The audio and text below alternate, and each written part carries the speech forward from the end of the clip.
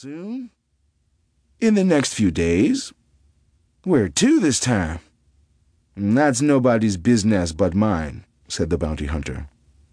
Oh, just thought I might offer some friendly advice, said Gentry. Such as? If you're thinking of going to Pratique 4, forget it. The Songbirds just got back from there. You mean Kane? Gentry nodded. He had a lot of money, so I have to guess that he found what he went looking for. The bounty hunter frowned. I'm going to have a little talk with him, he said. The Pratique system's got a keep out sign posted on it.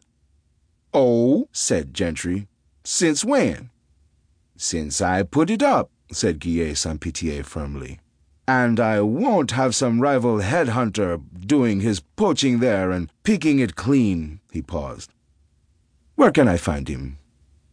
Right here. Guillet Saint-Pitié looked around the room. A silver-haired gambler on a winning streak, decked out in bright new clothes, made from some glittering metallic fabric, stood at the far end of the bar. A young woman with melancholy eyes sat alone at a table in the corner, and scattered around the large, dimly lit tavern were some 24 other men and women, in pairs and groups, some conversing in low tones, others sitting in silence. I don't see him, announced the bounty hunter. It's early yet, replied Gentry.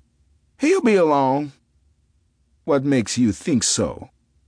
I've got the only booze and the only sporting ladies in Mortat. Where do you think he's gonna go? There are a lot of worlds out there.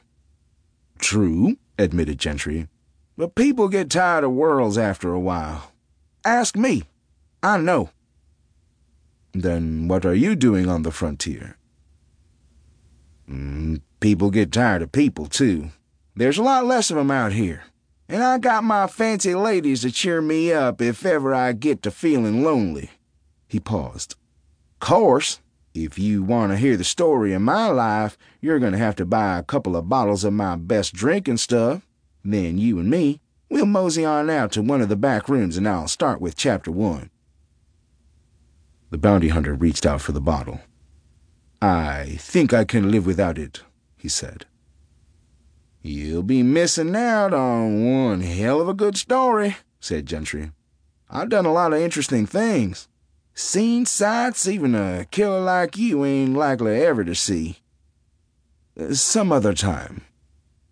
Your loss, said Gentry with a shrug. You gonna want a glass with that? Not necessarily, said Guillet Saint-Pitié, lifting the bottle and taking a long swallow. When he was through, he wiped his mouth with the back of his hand. How long before he gets here? You got time for a quick one if that's what you mean, said Gentry. Just give me a minute to check and see which of my frail flowers ain't working this minute. Suddenly he turned to the doorway. Oops, here he is now. Guess you'll have to go loveless a little longer. He waved his hand. How you doing, Songbird? The tall, lean man, his face angular and almost gaunt, his eyes dark and world-weary, approached the bar. His jacket and pants were a nondescript brown, their many pockets filled with shapeless bulges that could mean almost anything on the frontier. Only his boots stood out, not because they were new, but rather because they were so demonstrably old, obviously carefully tended, yet unable to hold a polish. My name's Kane, said the newcomer. You know that. Well, it ain't what they call you these days.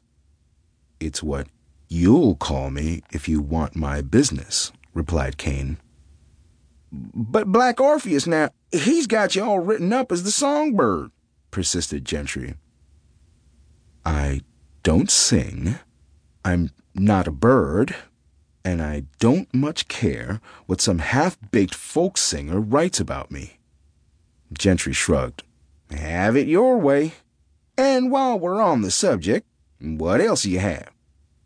He'll have Alterian rum, like me, interjected Guillet Saint-Pitié.